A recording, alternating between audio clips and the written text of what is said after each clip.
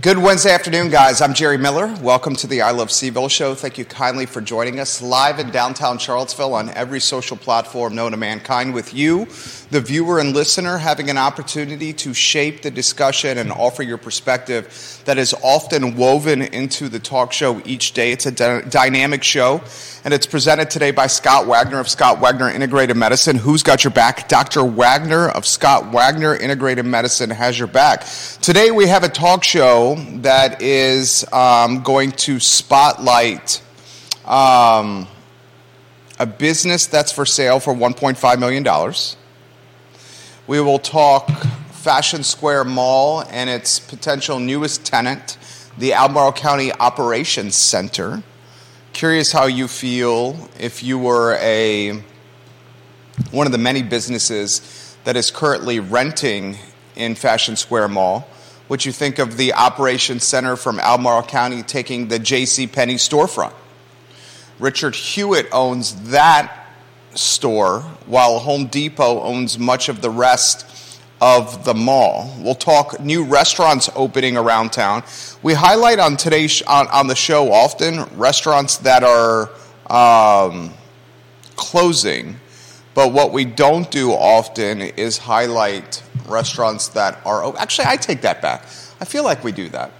We do occasionally. We highlight openings. Yeah. We certainly highlight the closings, but we highlight openings. We'll talk about some of the ones that are opening around town on today's show. We will highlight on today's program some potential front runners for Cedar McGill's spot on City Council. Cedar McGill resigned unexpectedly on a 5-person council. And now some of the interim applicants, some of the potential applicants for the interim seat. Remember, this is only to get through the rest of this year, because we're in an election year right now for Cedar McGill's seat. So whoever is named to fill Cena's spot will do it through December 31 of this year. We'll give you a snapshot on who is on that short list. For me, there's a clear-cut front runner. Do you guys have a clear-cut front runner for City Council? If so, put it in the stream, and I'll relay it live on air.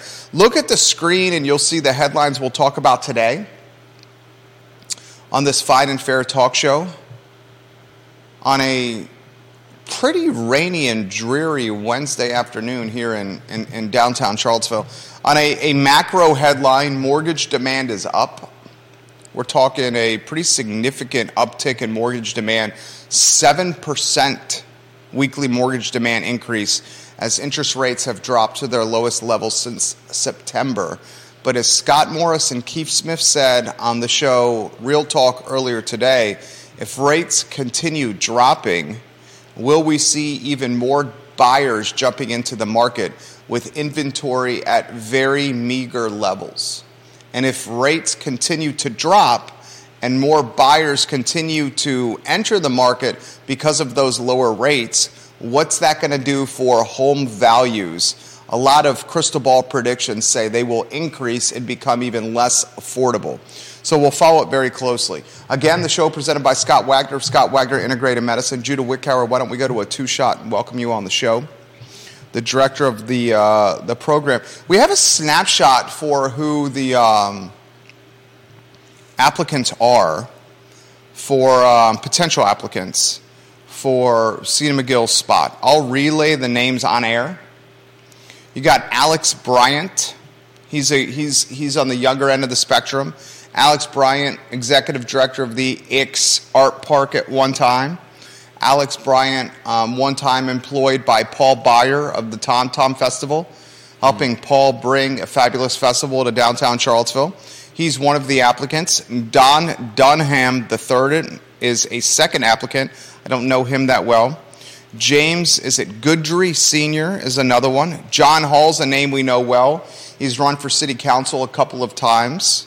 Leah Puryear is one of the applicants for Cedar McGill's spot, a longtime Charlottesville school board member, Leah Puryear, who works for the University of Virginia.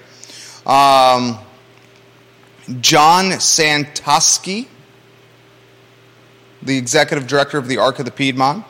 Kristen Zakos, who's been on council for 2 terms. One of the things Kristen Zakos highlighted was she would not seek re-election if she was named as an interim city councilor. And then the final one so far is Christopher Valton. I'll give you my take first, and then I'm curious of your opinion on this. I think Kristen Zakos is the front runner. Why I think Kristen Zakos is the front runner was exactly what she highlighted in her application. Yeah. She has experience being on council. She has experience with the budget process, and we're in a budget time right now, and she has no interest in running for re-election. Because Kristen Zakos said, I have no interest in running for re-election, and I have experience in 2 previous terms of being on council during budget time, I think she's going to be picked.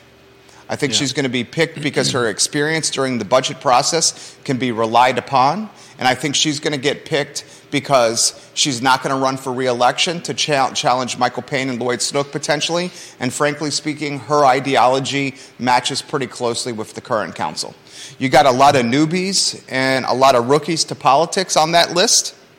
And you got a lot of veterans like Zakos and John Hall and Leah Puryear on that list. My crystal ball says of those 8 people, now that could change if more applicants get in the mix. But of the 8 we have right now, I think Kristen Zakos is the front runner. Anything you want to add, or if you think Zakos is also the front runner, or an applicant jumps out to you, Judah Wickower? I think it sounds like you've probably got this nailed. I think if there were specific things that council wanted to do, some of these applicants might be good choices. But you're right. If it's just to fill the spot for a little while, and be assured that you're not bringing on someone who's going to fight you for a seat, then Zakos certainly does seem like the prime choice. What do you think, viewers and listeners? Is Zakos the front runner? How do you feel about Zakos filling the spot? How do you feel about another Democrat on council?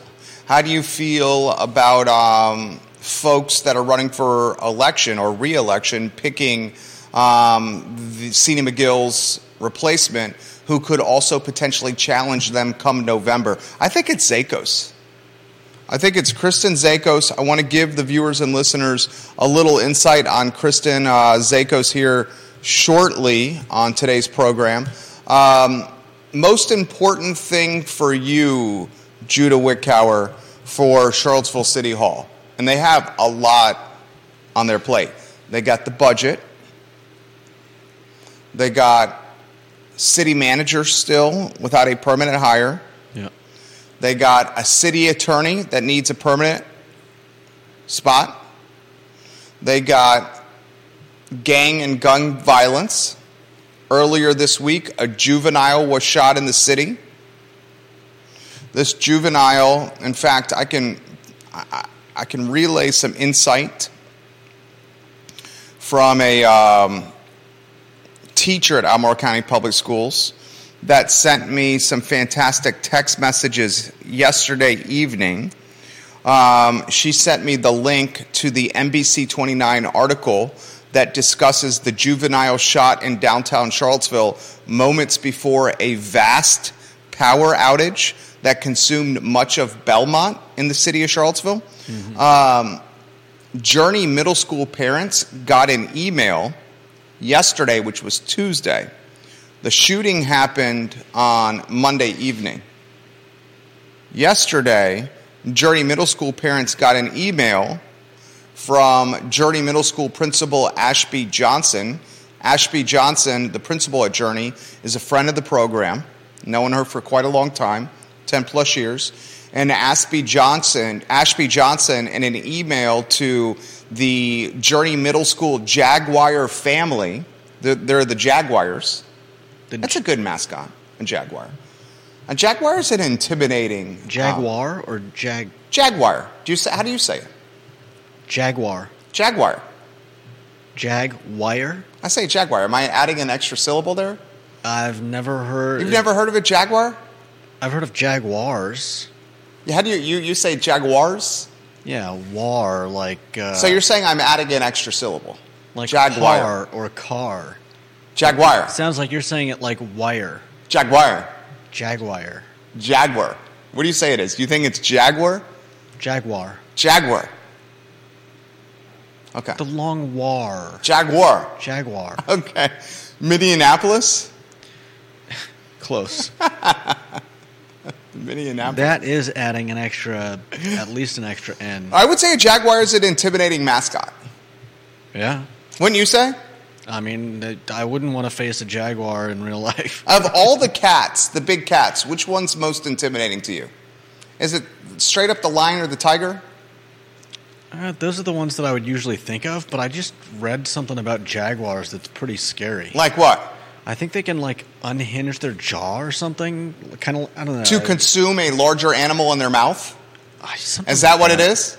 Let me see if I can find it. All right, you find that little animal factoid out for the viewers and listeners. Jaguars have the strongest jaw muscles of all the big cats. Their bite force is around 15,000 pounds per square inch, double that of a tiger. Wow. I mean, tigers are pretty big, and I would have thought, I can't imagine what I would want less than getting bit by a tiger. Yeah, I wouldn't want to get bit by a tiger. But apparently a jaguar. It's a jaguar. Yeah. I learned how to pronounce the name Jaguar. Jaguar. And I also learned this fantastic factoid from Judah Wickower. Of all the local mascots in Central Virginia public schools, which mascot is the most intimidating and which mascot elicits the least amount of intimidation? Most intimidating. I mean, is a Western warrior intimidating? Is a Mustang intimidating? I don't know what a Western warrior means. Western Albemarle High School, their mascot is the Warriors. Oh, okay. Monticello High School is the Mustangs. So Albemarle High School is the generic Patriots. Warrior? Yeah, it's just a generic warrior. It's not very scary. Charlottesville High School is the Black Knights. St. Anne's Belfield, their private school, are the Saints. Covenant's the Eagles. Does Journey Middle School have the most intimidating of all the mascots, the Jaguar? I'd either go with the Jaguar or the Black Knights. What is a Black Knight? They're like an anti-hero. A what? An anti-hero. They're like, I don't know how to describe it. An anti-hero? So the mascot is an anti-hero. The largest public school in Charlottesville City, their mascot is an anti-hero. Maybe. Are you looking up anti-hero? Yeah. All right, well, why don't I read the email from Principal Ashby Johnson to Journey Middle School parents within 24 hours of the shooting of a juvenile on the downtown mall. Here's the email. Dear Jaguar families, you may have seen or heard about a news report this morning that a juvenile was shot on the downtown mall last evening. We learned that this victim is one of our students. Man, a middle school student shot Monday night on the downtown area. She continues, we learned that this victim is one of our students. At this time, the student is home and recovering. We have reached out to the family to offer any assistance we can provide. We also have alerted our school counseling team to be prepared when school resumes tomorrow to identify, engage, and support any student who shows signs of being affected by this incident. The police are conducting an investigation, and any further information will come from the police department. If your student needs support, please reach out directly to me or a school counselor to arrange. Respectfully, Ashby Johnson, the principal of Journey Middle School and a friend of this program. The middle school student was shot, I text often with this teacher, but in this circumstance, I'm not going to utilize her name. This comment got me thinking last night. A middle school student gets shot at 10 p.m. on a Monday evening. Middle school. Shot downtown, 10 p.m. on a Monday evening. And this storyline is completely under the radar. It's completely under the radar. It's not made into a bigger deal. We should not underestimate the impact of grieving when you're of middle school age or just trying to comprehend or understand the significance of a shooting with one of your peers, one of your friends. I mean, I have a hard time grasping a middle schooler getting shot on Monday night at 10 p.m. on a school night. I can't imagine what a 6th or 7th grader is going through, who's friends with this kid. Was he there? What do you mean? Was he there when it was? I thought I heard something about a friend being there when it happened. I'm sorry? I thought I read something about a friend being there when the child was shot. I'll read the article from NBC 29 to you. The article was all of 4 paragraphs and maybe 90 words. And wasn't half of it about the power outage? Yeah. More than half was about the power outage. You have a good memory. There you go. The headline is Juvenile Shot in Downtown Charlottesville Moments Before a Power Outage. We have maybe 90 words in this report, and half of it was about, like Judah identified, the power outage. I mean, I thought the power outage was, like, really important to the story or something. You would think, but really reading it. I think what should have happened, and I'm not trying to throw shade on anyone. I was previously in the news business, as you know, print, radio, and television. I think the power outage story should have been separated as its own 15 or 30-second block on the news, and then the juvenile being shot should have been its own block as well. Yes. But I think what happened is the reporters, and maybe it's the late aspect of it happened late at night, 10 o'clock, when there's not a lot of staff on the clock then covering the news. I think they just didn't have a lot of information, so they combined both together. Yeah. So here's the NBC 29 story, and this was from published yesterday. A shooting late Monday night has left one boy injured but in stable condition. According to the Charlottesville Police Department, just before 10 p.m., there were reports of shots fired in the area of 6th and Garrett Streets. One boy was injured in the gunfire just moments before. More than 2,400 homes in the area lost power. Dominion Energy restored the power just before midnight. And then the report says it's unclear if the shooting and the power outage are related at this time. I think we're not trying to throw shade. Did the bullet pass through and strike a transformer? I was wondering the same.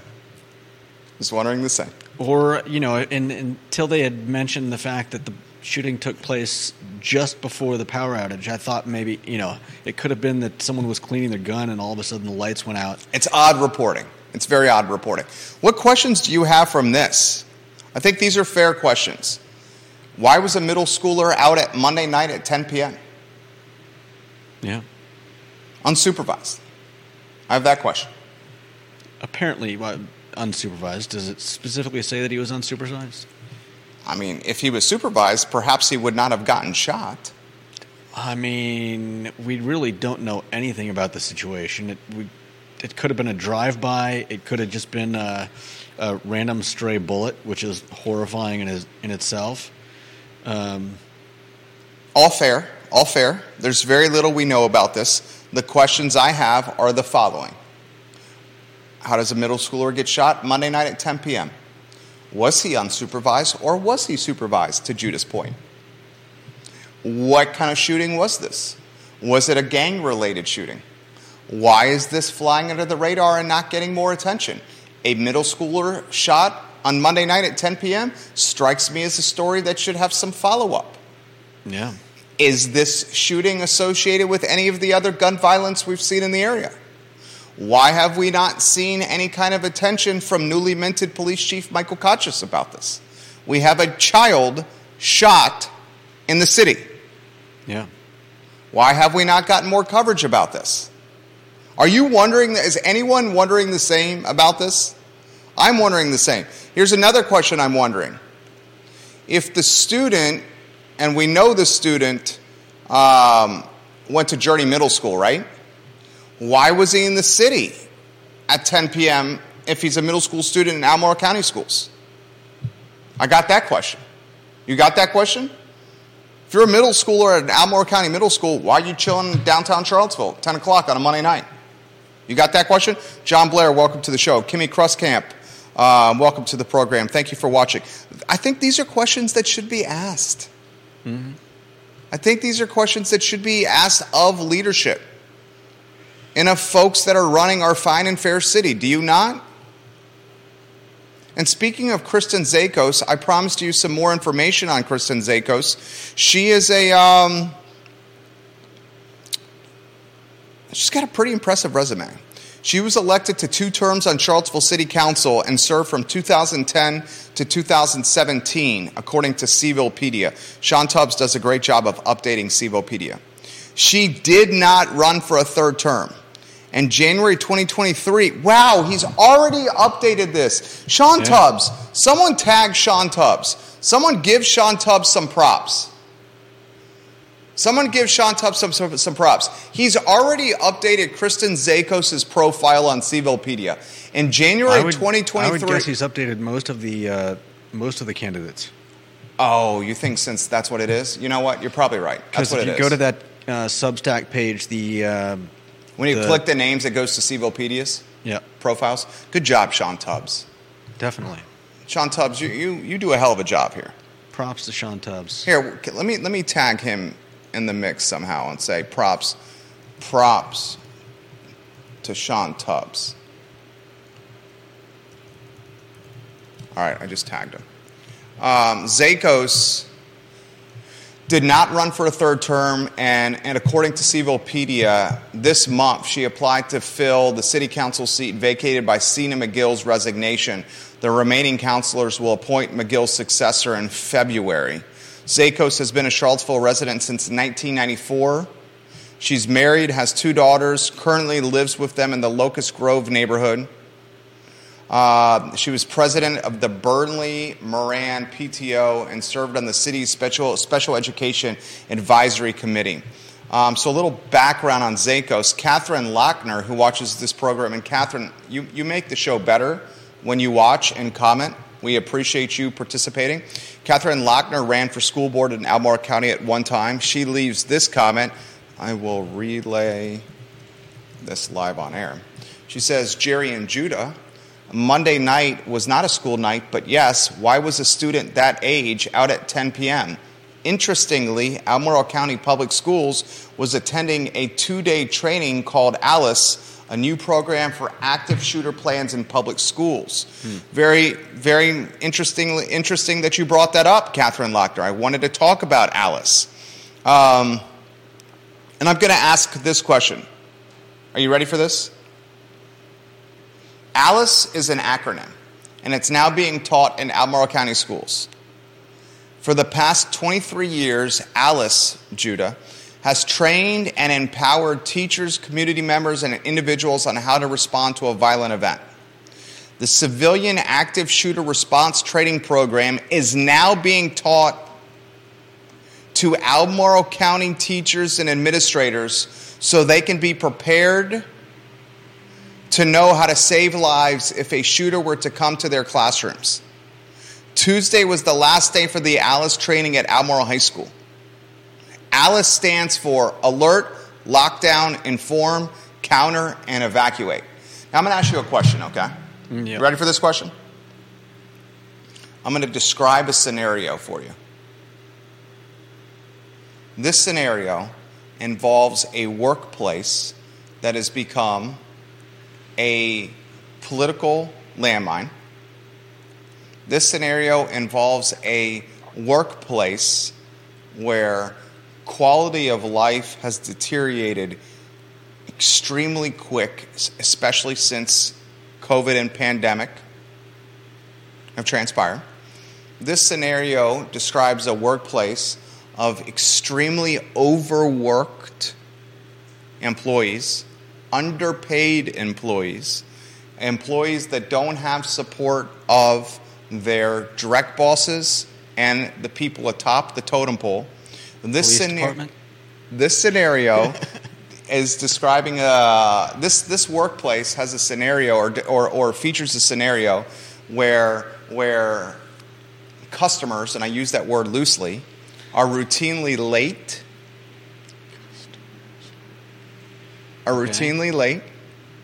This scenario involves extreme safety concerns. I need to start taking notes. This is Albemarle's public schools.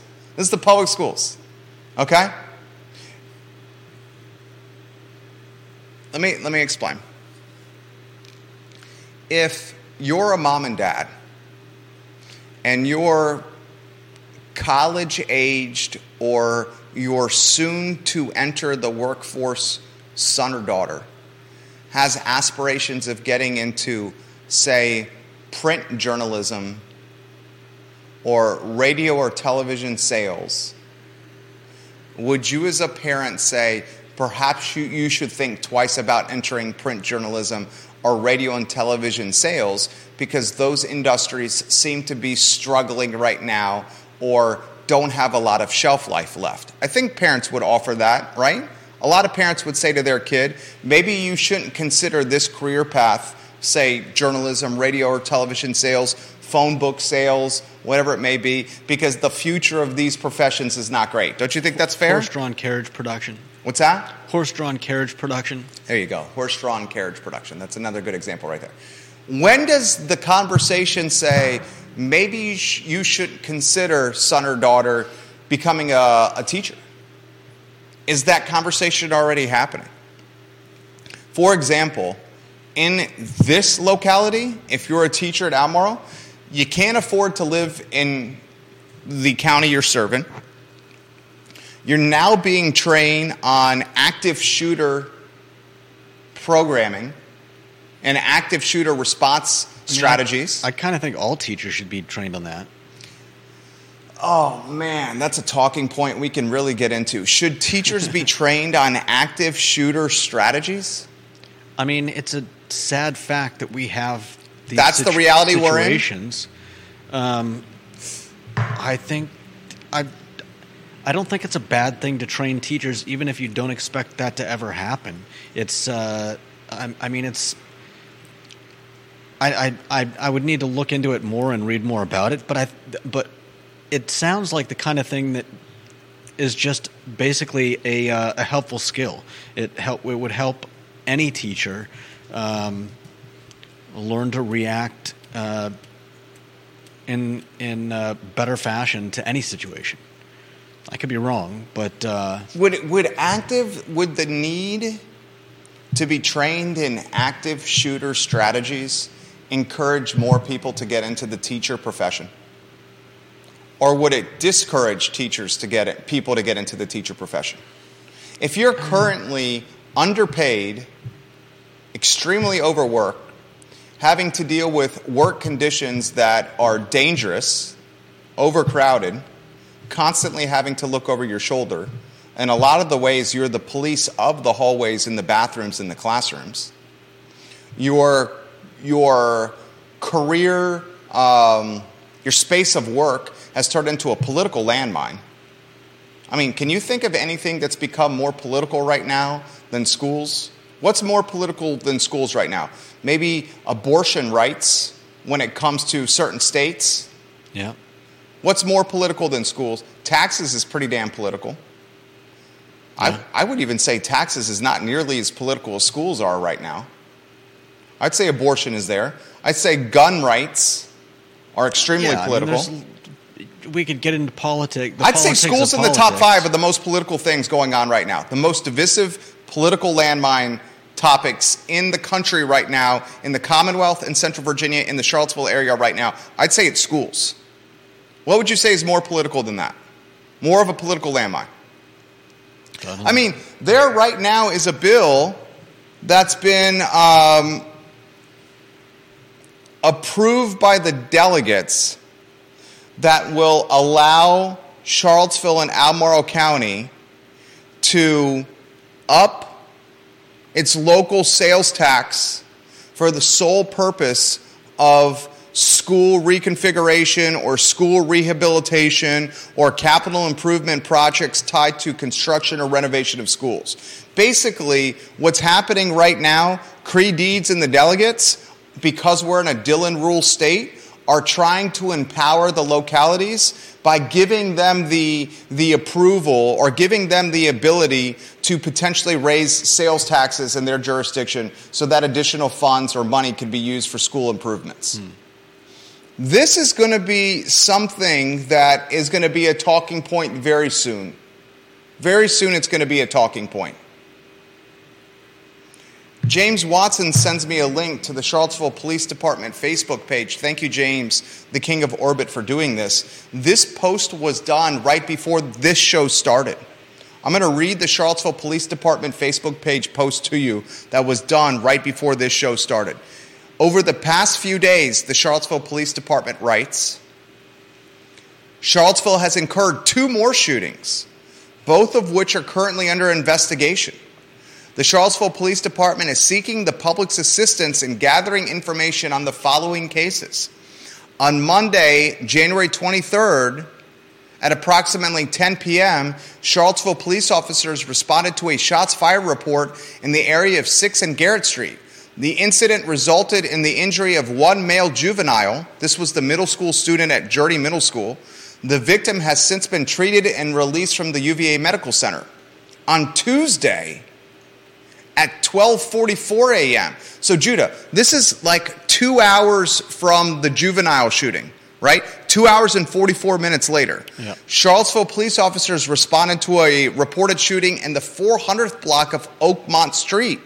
This incident resulted in the injury of 1 30-year-old female who is in stable condition and currently receiving treatment at UVA Medical Center. So we got 2 shootings in close proximity to each other from a location standpoint, and close proximity to each other from a time standpoint, 2 hours and 44 minutes apart.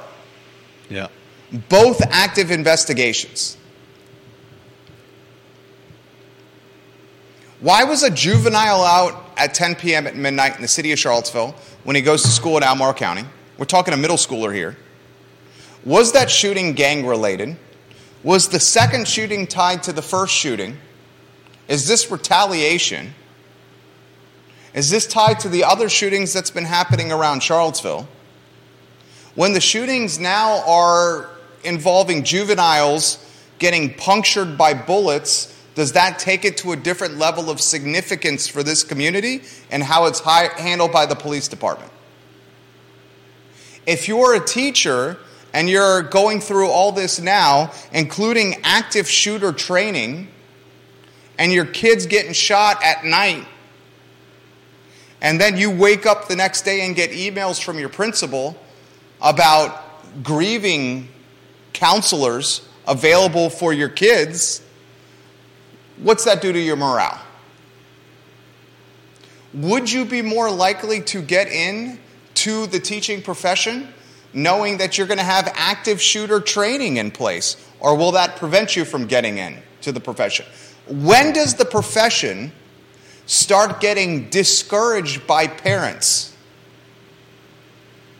When do parents start discouraging their children from entering the profession by saying underpaid, overworked, not safe, look at your work conditions?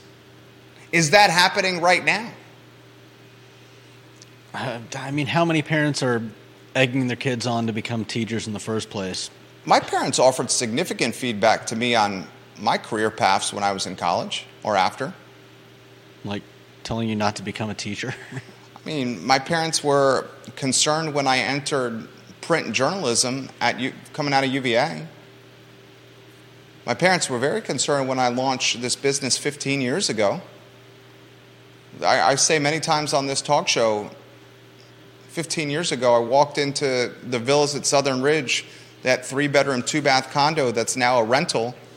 And there was my girlfriend at the time, my parents, and a couple of other buddies sitting on the couch. Surprised me. It was an intervention. And it was an intervention associated with me starting a company. They said, don't quit what you're doing now. They gave me, I don't want to say resistance, but they offered perspective that said, don't get into print. Print ended up working out. And that led to broadcasting, TV, radio, and print all together. And then they gave me perspective, don't quit print, radio, and TV to start this company. I ignored them in both times. That doesn't surprise you, though. I know it doesn't. Do parents not offer perspective to their children that are college age or about to enter the workforce and say, don't go into that line of work? I would think some parents would do that, right? I would do that with my boys. Yeah. I know it's a fine line.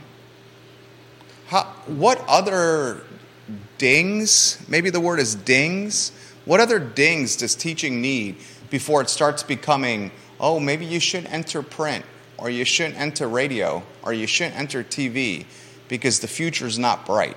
Are we at that point right now? And it's a shame because they're heroes. But I mean, you're taking an active training seminar.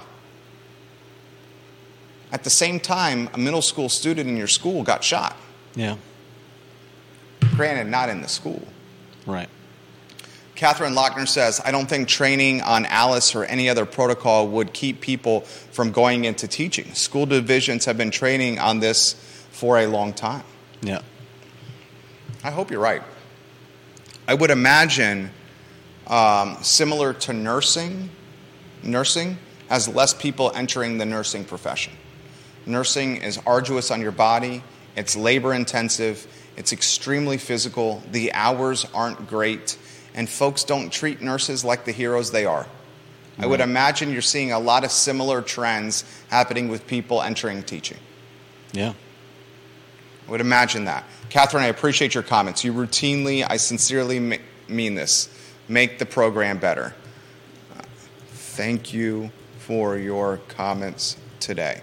I got a tweet from Warrior AG on Albert Graves on Twitter.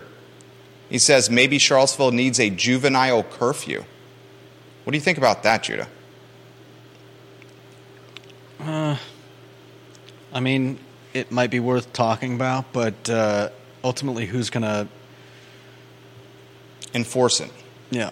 When we have a third of the police department currently vacant. Yeah, is that how we want our policing resources spent? Would that be the best use of them?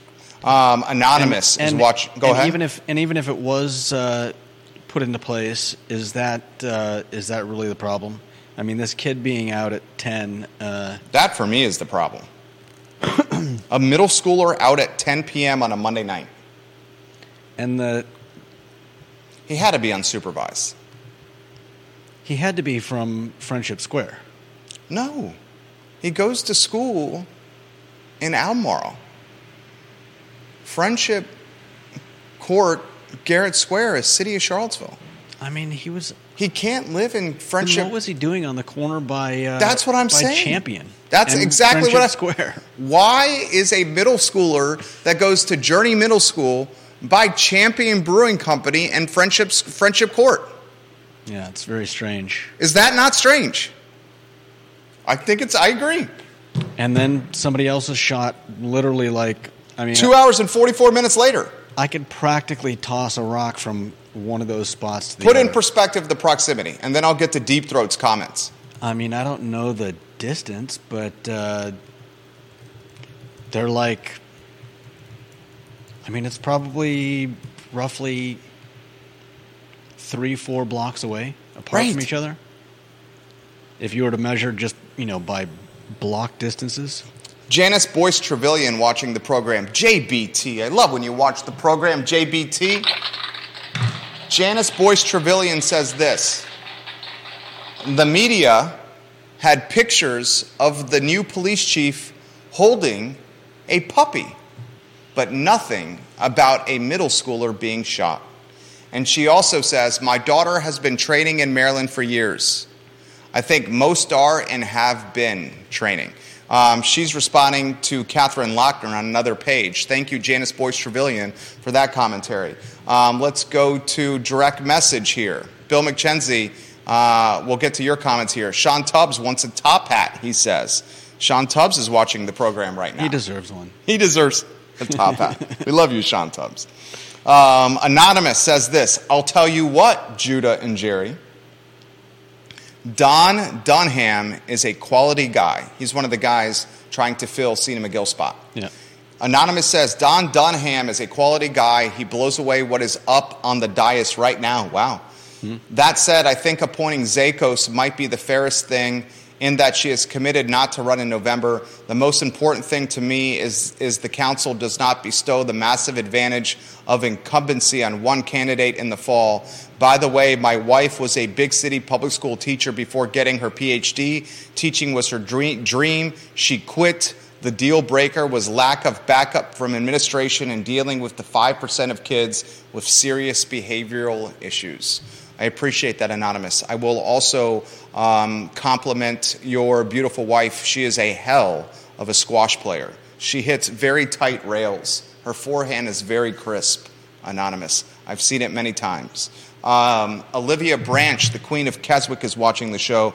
She said, my church did active shooter training as well, gentlemen.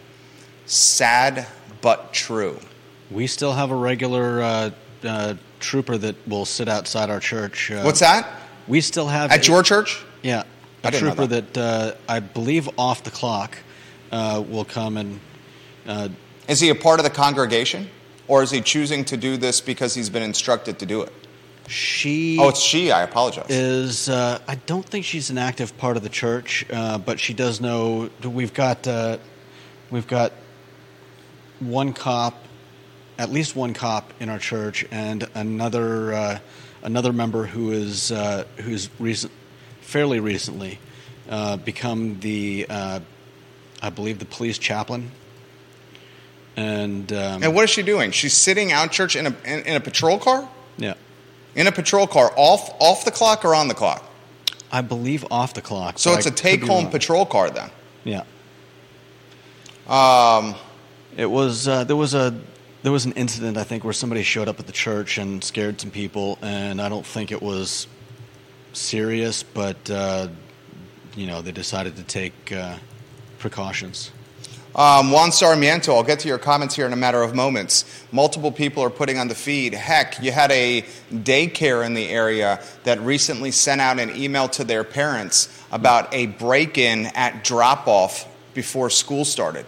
I'll offer a little background on this. I won't name the daycare because I don't want to scarlet letter a reputable daycare. This was about... this was less than a month ago.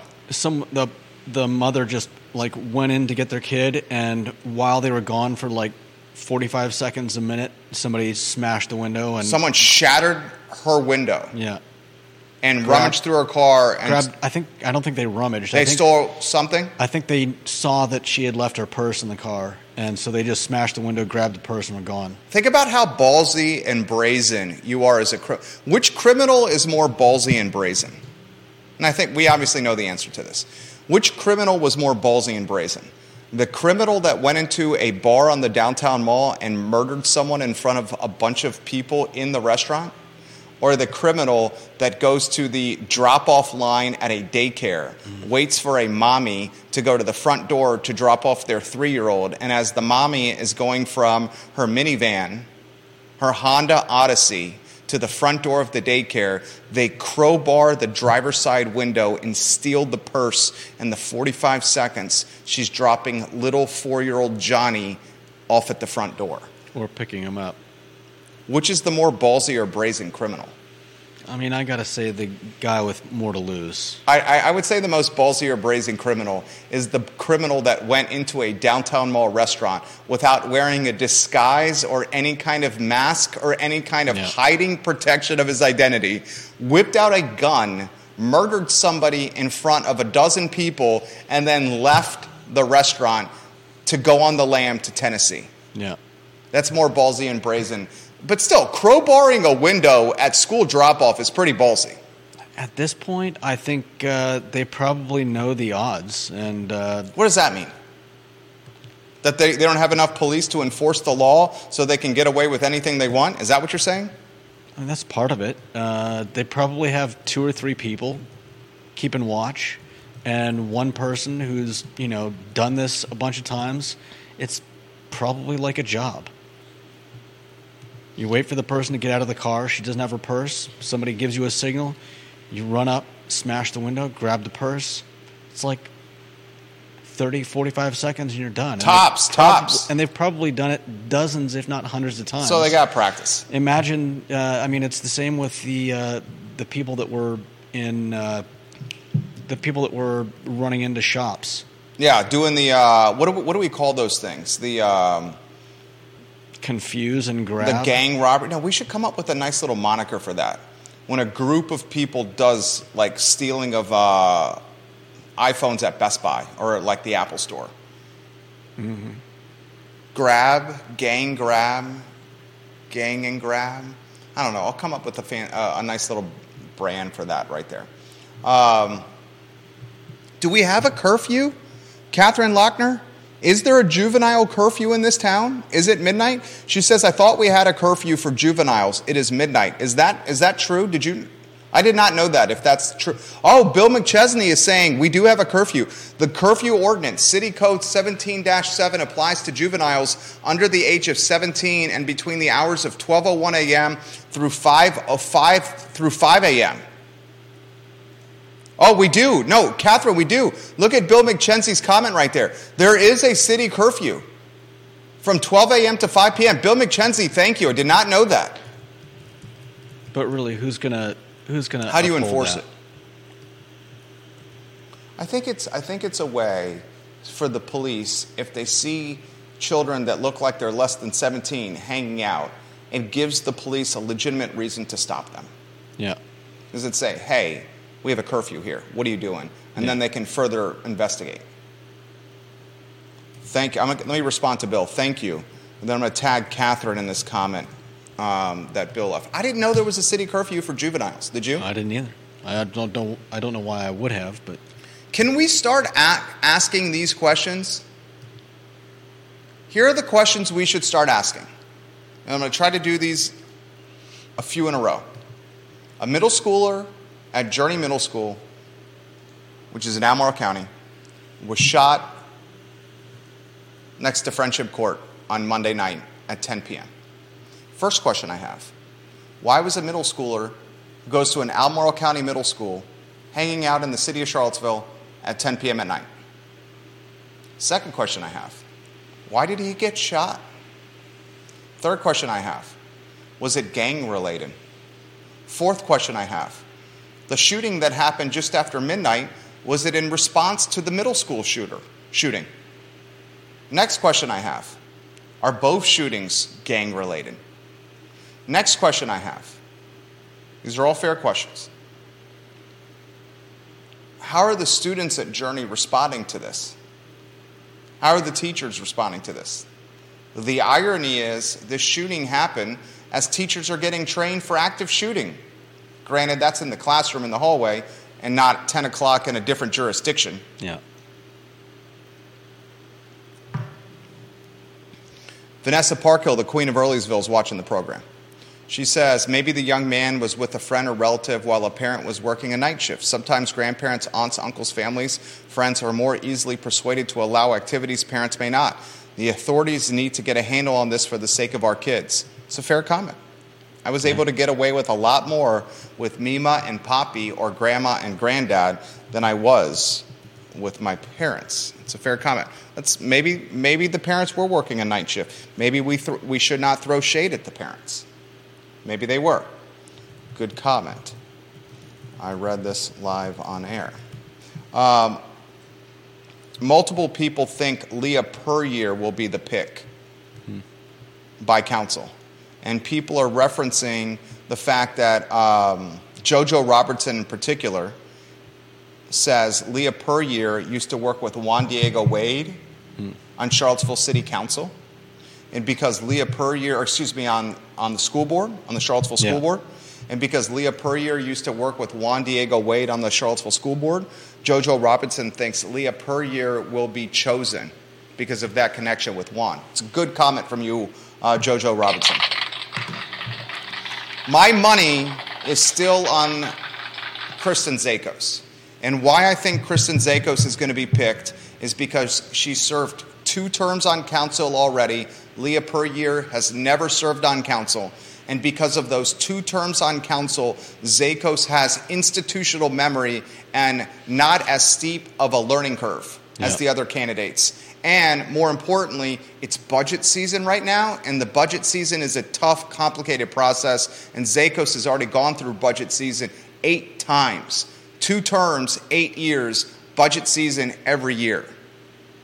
Okay, so I'm going to go Zakos on that, but JoJo, I respect that. Juan Sarmiento is watching the program, and I want to get this right. Juan sent me this on earlier today. Juan Sarmiento We've monikered him the king of transportation. He says he works for the City of Charlottesville Fleet Division and not Charlottesville Albemarle Transit. So he's the lead technician for the City of CVille Fleet Division. He works on everything besides the transit buses at CAT. So everything else Charlottesville City transportation related, he works on. He says he told his children not to take the same path he did and not to get into automotive repair. I respect that. I respect that. My parents, a CPA, my dad's a CPA, my mom ran his practice, essentially his operations director in a lot of ways. I think my dad would probably tell me not to get into CPA work if I had chosen to get into that line of work while in college or prior to college. Yeah. All right, more comments come in. They're fast and furious. Bill McChesney says no more Zacos. Philip Dow, the king of Scottsville, calls them gangbusters. I would imagine he's talking about the groups that go into stores and do some stealing. Call them gangbusters? Yeah. You don't think that's a good one? Jennifer Nunley Hucks says car break-ins and stolen items this week in Crozet. People need to wake up to the increase in crime in our area. I'll add to this. I was playing squash yesterday with a buddy, and he lives in the Crozet neighborhood called Gray Rock. And Crozet, known as a sleepy little suburb of Charlottesville that's safe, known for schools, right? Pro Renata, schools, Old Trail, quality of life. He said in the Gray Rock neighborhood this week, they had folks checking doors and breaking into cars. Wow. And breaking windows. At Dardental Park this week, parents were parking at Dardental Park to watch their kids play a sport, and when they returned to their car, their windows were shattered and the stuff inside their vehicles was stolen. Yeah. That's nasty. It's terrible. That's the low of the low. Yeah. Don't you think? Yeah. Yeah. Mob shoplifting has been put on the feed by multiple people. A couple other topics I want to get to. Wow, it's 1:30 already. We often highlight on the show the restaurants that are going out of business. We also try to do a good job of highlighting the restaurants that are opening and going into business. Why don't I take one, you take another? Do you want Bad Luck Ramen Bar, Basta Pasta, or DIY Pie? I mean, what do I have to do? You don't have to do anything. 'Cause I don't really know a whole lot about these places. I'd like to check a lot of them out, but they are fairly new, so... I got some intel on them. Should I offer it?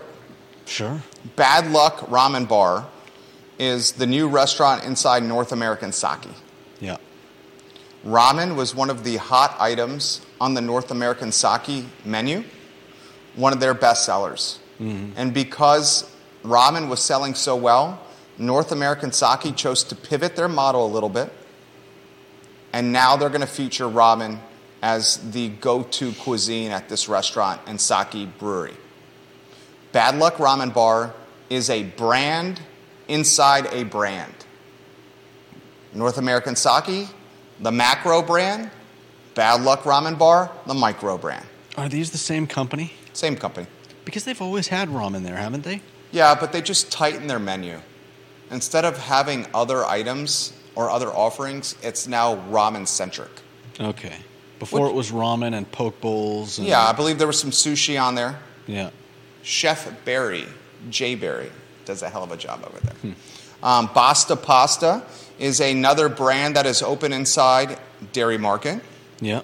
Basta Pasta, the brainchild of Dino. We love Dino. We love Dino. I was at Dairy Market on Saturday. If you go to Dairy Market, you basically see Dino almost having 3 food stalls there. He's got the chicken rotisserie. He's got the brick oven pizza. That's kind of the same thing, but yeah, I get it. It's two different... It's a large stall. It's larger than the other ones. It's larger than the others. And he's got Basta Pasta.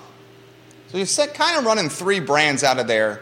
and just has the concept of vertical integration where he could just manage all three from one spot. One of the things he did that I found a little curious, is he's also running the point of sale, the kitchen. I think it's Hop's Kitchen at Pro Renata. Huh. That one I found a little curious, but hey, Dino, you're expanding. I respect that. And then the third one I want to highlight is DIY Pie on Pantops. It's the new pizzeria that replaced Lilo's Pizza, formerly known as Christian's Pizza. Yeah. On Pantops, which I learned the other day from you, Judah, was the Rivanna Ridge Shopping Center. Yeah, and I hear they replaced the oven, but I've also heard mixed reviews of the of DIY. I'd like a more concrete review, I think, of DIY. Yeah. What's your concern with DIY? No, like I said, I've heard conflicting thoughts on their fare. What have you heard? I mean, I don't want to badmouth them because Okay. It's not. It's like second or third hand gossip rather than. But you did try the Hungry Hut. The what? The Hungry Hut. Yeah. Is it Hungry Hut or Hangry Hut? Is it Hangry Hut? I don't know. Let's get in our car and drive around town and look at the signs that are everywhere. It's Hangry Hut. It's Hangry Hut? Yeah. Hangry, like the feeling you have when you're starving? Yeah. When you're hungry, angry. I mean, they've got. What do you think of that branding? Talk about an odd selection of gyros. You were hyping the gyros. Actually, you said the gyro was gyros. Gyros doesn't work. Jaguar. Gyros. Jaguar. Yeah. You had a lukewarm. I actually had this conversation with my wife. She watches the show. She said your response to the gyros was lukewarm, and it made her hesitant to go to Hangry Hut.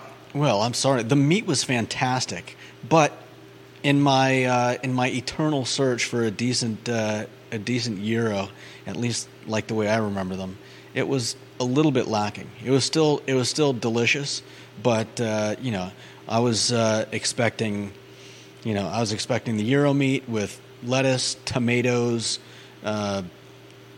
cucumber. It had the lettuce and the tzatziki sauce. I love tzatziki sauce, but that was pretty much just meat, lettuce, and tzatziki sauce. I'd bathe in that sauce. A pita. And it really needed some feta cheese, some tomatoes, some cucumber, some olives. That would have put it way over the top. But it was, if memory serves, $7.50. I believe it was. I'm trying to remember. I think it was $7.50, and then it was $11 with the fries. Whoa. I mean, everything's expensive now. I went to Bagby's not too long ago, and was surprised by the price of I think it was a meatball sandwich. How much was that? I think it was $11 or $12 just for the sub. And was it the big one or the small one? I think it was the larger. I don't know, but. Where's the best? Catherine Lochner says we have not had a decent gyro. It wasn't since a foot long. Mykonos restaurant on Route 29. Mykonos is How long which ago was shopping that? center is that? What's that? Is that Almoral Square? I do vaguely. You know what? I actually wanted to go try that place, and it closed. And it was next to a shoe repair spot. Yeah, it was right over there by. Was it Giant? Where there was a bike. The bike store was next to it. Curtis Shaver used to work at that bike shop. Love you, Curtis Shaver. Yeah, it was in Seminole. Where is that Seminole or Almoral? I believe. I get those two confused. It's Seminole. It's Seminole. It's the same one. It's the same large spot that Outback Steakhouse is in. Aztec Plaza Azteca, the sushi place that I can never remember the name of. Sushi King Love or Love Sushi King or yeah, I think it's Sushi King. King Sushi Love. It's one of those. It's 3 words that I can never remember the order of. Where's the best gyro in town? Who serves the best gyro in town? I mean, that's what I'm saying. None of them are perfect. Have you had the gyro at the White Spot? No, you asked me that before. I Gyro at the White haven't Spot's had that legit. one yet. Have you, Catherine Lochner, had the gyro at the White Spot? Have you had the gyro at Tip Top? I have had the gyro at Tip Top. They're a little bit odd. What do you mean? They've got a platter, a gyro platter, and then they've got just a gyro. And I wanted a gyro with the Greek salad, All the fixins. the Greek salad. Yeah. It's a little different from a normal salad. You wanted a little feta in your life. You like the feta. Little feta. So I wanted to get the gyro platter because it came with the Greek salad. I didn't want to order a separate Greek salad because it's like $10 and a large size salad. I just wanted the small side. Seems Greek very salad. reasonable. And apparently the platter comes. They cut the pita into 4 slices, so you can't make it into a regular gyro. And I'm like, well, it's the exact same thing. You just normally cut the pita. Can you not cut the pita? And they're like, no, we can't do it. That's how it comes. And I'm like, you're kidding me, right? This is at Tip Top. Yeah, I'm like, Tip Top Terry doesn't own Tip Top anymore. I just want a gyro. Terry Vasulius doesn't own Tip Top anymore. Well, this was at least a couple of years ago, and I'm just like, you've got to be joking me. You can't not cut the pita. And so finally, somebody called one of the managers, and they're like, he wants a gyro platter, but without cutting up the pita. And the guy's like, yeah, okay, do it. It's such a contrarian. I'm just joking. We're not gonna relive 2 days ago. I'm like, was it that hard to just... Such a contrarian. Such a contrarian. I mean, why would I want to cut up pita? I want a gyro. It seems very reasonable. Yeah. Seems very reasonable. And Curtis Shaver is watching. Hello, Curtis. Good to see you, my friend. He says that place was right next to Performance Bikes. And he said, Catherine Lochner is right. Those gyros used to slap. Catherine, that's millennial chatter for they were delicious. And they were awesome. Curtis, I love when you watch the program. Jason Burke is watching in Los Angeles. He says the best gyro in CVille was at Cafe Europa on the corner, hands down. Cafe Europa on the corner used to have phenomenal tomato soup as well. I used to go to Cafe Europa on the corner all the time when I was a student at the University of Virginia. I concur that Cafe Europa was delicious. And Neil Williamson says, I'm unable to unsee the mental image of Jerry Miller bathing in tzatziki sauce. I would bathe. Here are the things that are odd that I would bathe in that I love so much. I love tzatziki sauce. Do you not? I do. It's amazing, especially I love on a gyro. eggnog. A what? Eggnog. I would bathe in eggnog. Eggnog is good. Eggnog is so good. My friend makes a great 4-liquor eggnog. I love eggnog so much. Some people get a little weirded out by the viscosity of eggnog because it's so thick. Yeah. I don't mind it. Multiple people are saying Tip Top has the best gyro in town. Who has the best gyro in town? Tip Top is good, but there's still... I'd have to go back and try it again, but I feel like they're missing a couple things in their gyro as well. Catherine says her current favorite gyro is at Michael's Diner in Hollymead. Interesting. Do you like your gyro wrapped in foil or unwrapped? Should it be served in a foil wrap to keep the gyro tightly compressed and its contents within the pita? Is it a pita? Is the gyro served in a pita? It's a pita, right? Generally, yeah. It's a pita. Do you like your gyro silver, tinfoiled, wrapped, or unwrapped? Doesn't necessarily have to be foil. Mine has to be wrapped. Wrap that bad boy. Okay. I'm saying it wrap it up. It doesn't necessarily have to be wrapped in foil. Wrap it up. But it should definitely be wrapped. Wrap it. So mature. Wrap it up. Butcher paper would probably work really well, too. Oh, I'd take a butcher paper wrap. My favorite... Normally, they're served in tinfoil wrap. My favorite burger ever was from Tommy's in Los Angeles. Ooh, Jason Burke is watching in Los Angeles. Sherman Oaks, right? Sherman Oaks. And, Jay Burke. I would get a double chili cheeseburger, and they would wrap it in butcher paper, and it was perfect because you could easily just peel it back as you went, and by the time you were finished with the burger, you had a little package full of chili and cheese that was left over. What did you do? Would you lick the butcher wrap? How did you get all that? Did you use a fork to scrape it off to eat it? I'm not telling. Oh, secret tricks. No, there's no tricks. forks. You just I don't know. You just open it up, and I'd buy 2 of those and have them down in like 10 5 minutes. Yeah. John Blair watching on LinkedIn. He says, Jerry, I know a current teacher in Albemarle County Public Schools who actively tells both of their children do not become teachers and provides a host of reasons to their kids on why they should not go into teaching. John Blair, we love you, JB. Bill McChesney says Michael's is a derivative of Tip Top. Catherine says eggnog is so gross. Dave Norris is watching. Dave Norris is running for delegate. We love you, Dave Norris. He says, Jerry, when are you going to start marketing I Love CVille eggnog bath bombs? Guaranteed bestseller. Wow. Oh, that's so funny. Dave, congratulations on your announcement for delegate.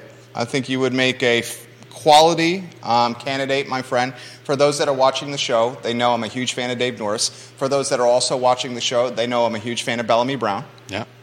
Okay. The conversation, the scuttlebutt around the water cooler has Ned Galloway entering this race in the near future. I'm a friend of Ned Galloway. I don't really know Katrina Coulson. I don't really know Dave Brown. I don't really know Deshaun Cooper, who's also running. I wonder how Katrina Coulson can fairly represent Charlottesville and Richmond when she's an attorney for Charlottesville City. I need some clarity on how that is not a conflict of interest. Yeah. And I still have not gotten that clarity. How can someone be an employee of Charlottesville City and then represent Charlottesville fairly in Richmond? I still have not gotten that answer. Someone please offer that perspective for me. I'm willing to learn, listen to learn. A lot of comments coming in on the euro. Wow. Evidently, the Hangry Hut Euro has resonated with the viewers and listeners. I'm eager to hear if people have. Curtis Shaver, would you launch a Euro business? Would you do that? Would you launch a Euro-focused business, Curtis Shaver? Very curious of your take on that, my friend. I got a couple of other items out of the notebook that I need to get to, Judah.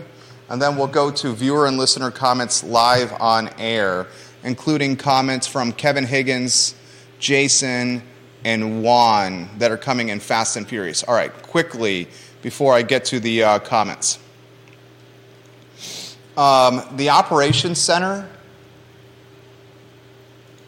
is looking like a reality in Fashion Square Mall in the old J.C. Penney spot. Albemarle County is going to run a headquarters for rescue. What's that? Is that for rescue? It's going to be like fire, rescue, repair, kind of like a meeting place, a place to work on vehicles like fire trucks, like a garage bay in that J.C. Penney spot. Right. They're going to be spending roughly just under $600,000 a year in rent, Albemarle County. They will be paying Richard Hewitt, who owns the J.C. Penney. Remember, Home Depot owns most of the mall, but the J.C. Penney storefront is owned by local developer and businessman Richard Hewitt. So just under $600,000 a year, Albemarle County is going to be paying Hewitt in rent. I'm all for this. I found it somewhat intriguing that a J.C. Penney is essentially being repurposed for an operations center. I mean, how else do we describe this? How else do we describe an operations center? I mean, that's the best description. Yeah. It's a place to operate and manage and run and put on the road Albemarle County vehicles. Yeah. Is that a great neighbor if you're running a business, a for-profit business, out of Fashion Square Mall or the JCPenney? Richard Hewitt is actively, and his company are actively saying, look, Albemarle County is only going to rent a portion of the JCPenney. The rest of the JCPenney is available for rent. please consider signing a lease for us. Would you want to be a neighbor to an operations center if you were thinking about opening your business in Richard Hewitt's JCPenney? I think I'd be more concerned with how much business or how much traffic the eventual Home Depot is going to bring in. What does that mean? I would say the eventual Home Depot is going to bring a lot of traffic. Yeah. And so I would be more concerned with that than I would be with the service center. I think the Home Depot, though, is a long time away. Yeah, I know. The Home Depot is like years away here. Yeah. Well, I mean, I don't know who's potentially thinking about moving in there now, but I would want to wait for that spot until it actually has some Spencer Pushard. visibility. I'm sorry to interrupt. I apologize for that. Spencer Pushard says, fill me in on the JCPenney. I just started tuning in, Jerry. Well, JCPenney, absolutely happy to help, Spencer. JCPenney is owned by Richard Hewitt. He's a local developer. He is working a deal with Albemarle County, and this deal is heading to signatures and a close, and that deal is opening an operations center in the JCPenney building, which he owns. Yearly rent is just under $600,000 for the total year, and Albemarle County is going to use a portion of the JCPenney storefront to run an operations center where it's going to be a place to repair vehicles, to meet with team members, and get county vehicles on the road safely and efficiently out of one spot, as opposed to splintered locations all over a very large county that's not very efficient. So that's kind of the elevator pitch of what's happening.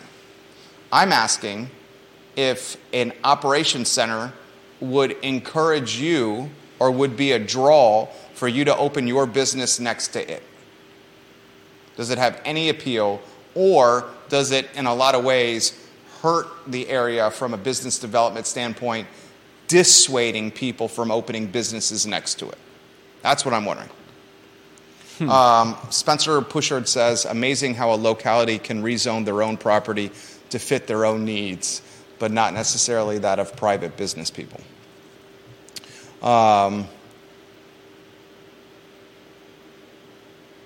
Neil Williamson says, the Albemarle Rio Plus 29 plan calls for mixed-use development. On the other hand, Albemarle signs a 10-year lease with a 10-year option for an operations center. Yeah, this 10-year lease is going to make Richard Hewitt in the neighborhood of, I'll just use $600,000 as the number for each year, but this dude is going to make roughly $6 million over the course of that 10-year lease from Albemarle County. And I can assure you it's a triple net lease because Richard Hewitt is a smart man, where Albemarle County is covering taxes, upkeep, maintenance, CAM, everything. Mm-hmm. Richard Hewitt just collects a paycheck. Yeah. It's a pretty good deal you've struck there, Richard Hewitt, with the Albemarle County Operations Center at the JCPenney. Let's get to comments. We have a lot of them today. Kevin Yancey. Oh, Chuck Ramey's comment first. Ooh, Juan Sarmiento and Chuck Ramey both called them smash and grabs. They're smash and grabs. When a group of people go into like the Apple Store or the Best Buy and steal. Smash and grabs is good. Kevin Yancey says he's watching in Waynesboro. Charlottesville doesn't have cops to go to a list of crimes, but you want to enforce a curfew? Yeah. Yeah, enforcing a curfew is going to be impossible. I think you made a good point that it may be more for the ability to take action when necessary because it's in place rather than being there so that it has to be enforced. It's more like, hey, we've got this in place, so when we do see a kid out at, like 1 o'clock in the morning, we have a reasonable excuse for stopping and saying, hey, what are you doing? I think that's good. Yeah. It's your point, not mine. Yeah. But, yeah. But it would be really hard to, and why would we even want to have police patrolling on the lookout for kids. Yeah, the curfews make me nervous. Because that's like government really starting to extend its reach. Yeah. Curfews kind of get in the category of like rent control. Maybe you and I disagree on rent control, but rent control really scares the bejeebus out of me. Jason Burke in Los Angeles gives props to North American Sake for a pivot and a quick response to adjust to market needs. And he gives executive chef Jay Berry some props as well. Jay Berry is a talented chef. Kevin Higgins, the king of Greenwood, says the best unknown deal is the $9 large pizza on pan tops from Lazy Parrot. It is so, so good. He says it's a square cut and the closest to Barnaby's in town.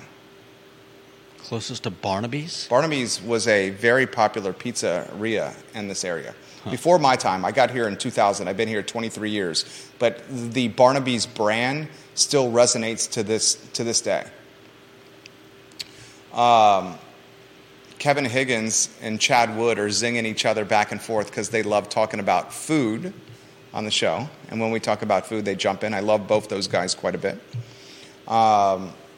Smash and grab, Bill McChesney says, is what happened to the lady at the daycare.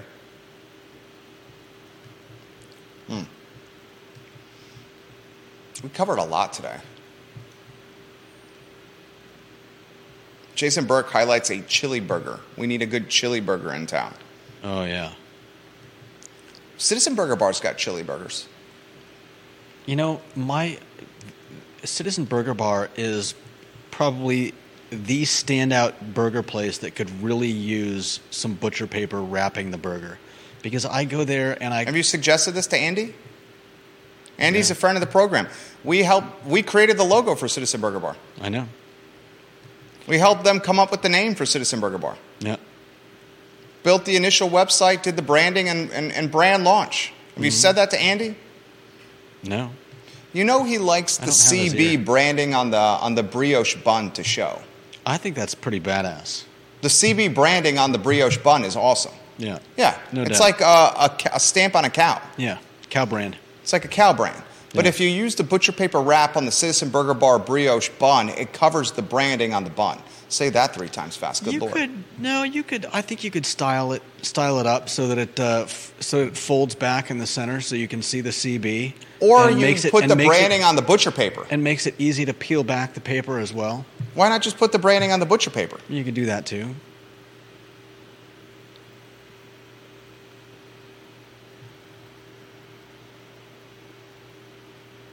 I actually do know where to find Richard Hewitt. They're anonymous. I do know where to find Richard Hewitt. But I won't read this comment that you sent me here for the sake of Richard Hewitt.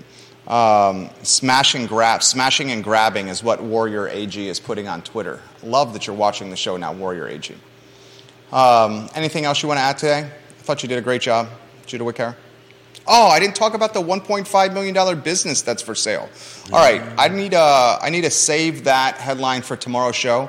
So the 2 headlines, the Lafayette Inn and Restaurant for sale, and the $1.5 million asking price for the Standardsville Hotel and Restaurant, we can use those 2 headlines on tomorrow's program.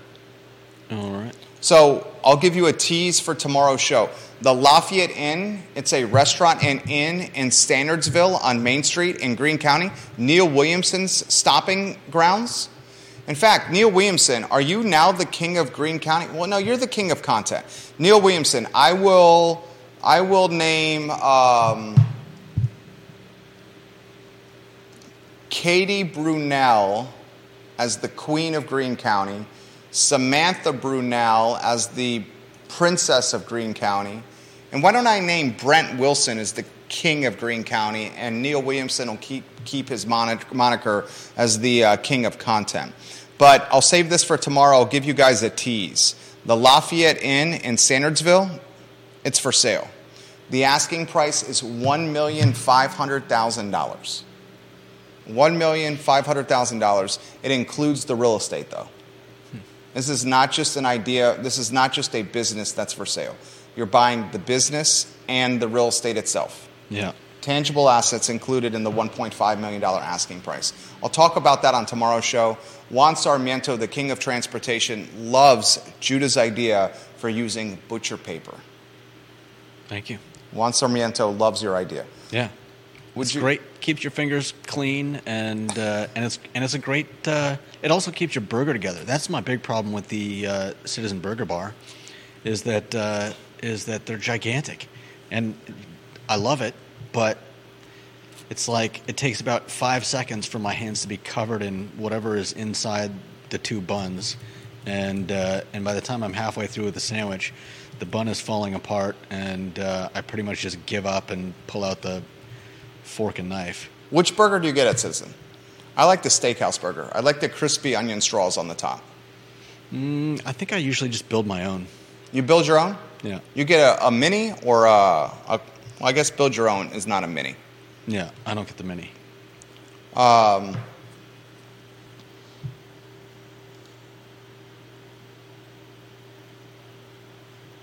Okay.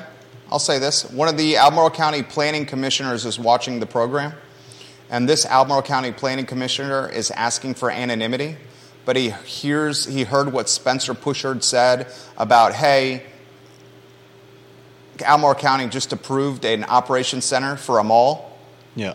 And the planning commissioner who's asked for anonymity, he's an active planning commissioner, said, I don't want to do this publicly, but it's worth noting that there was a public hearing for the service center at Fashion Square Mall, and there were 0 comments from the public.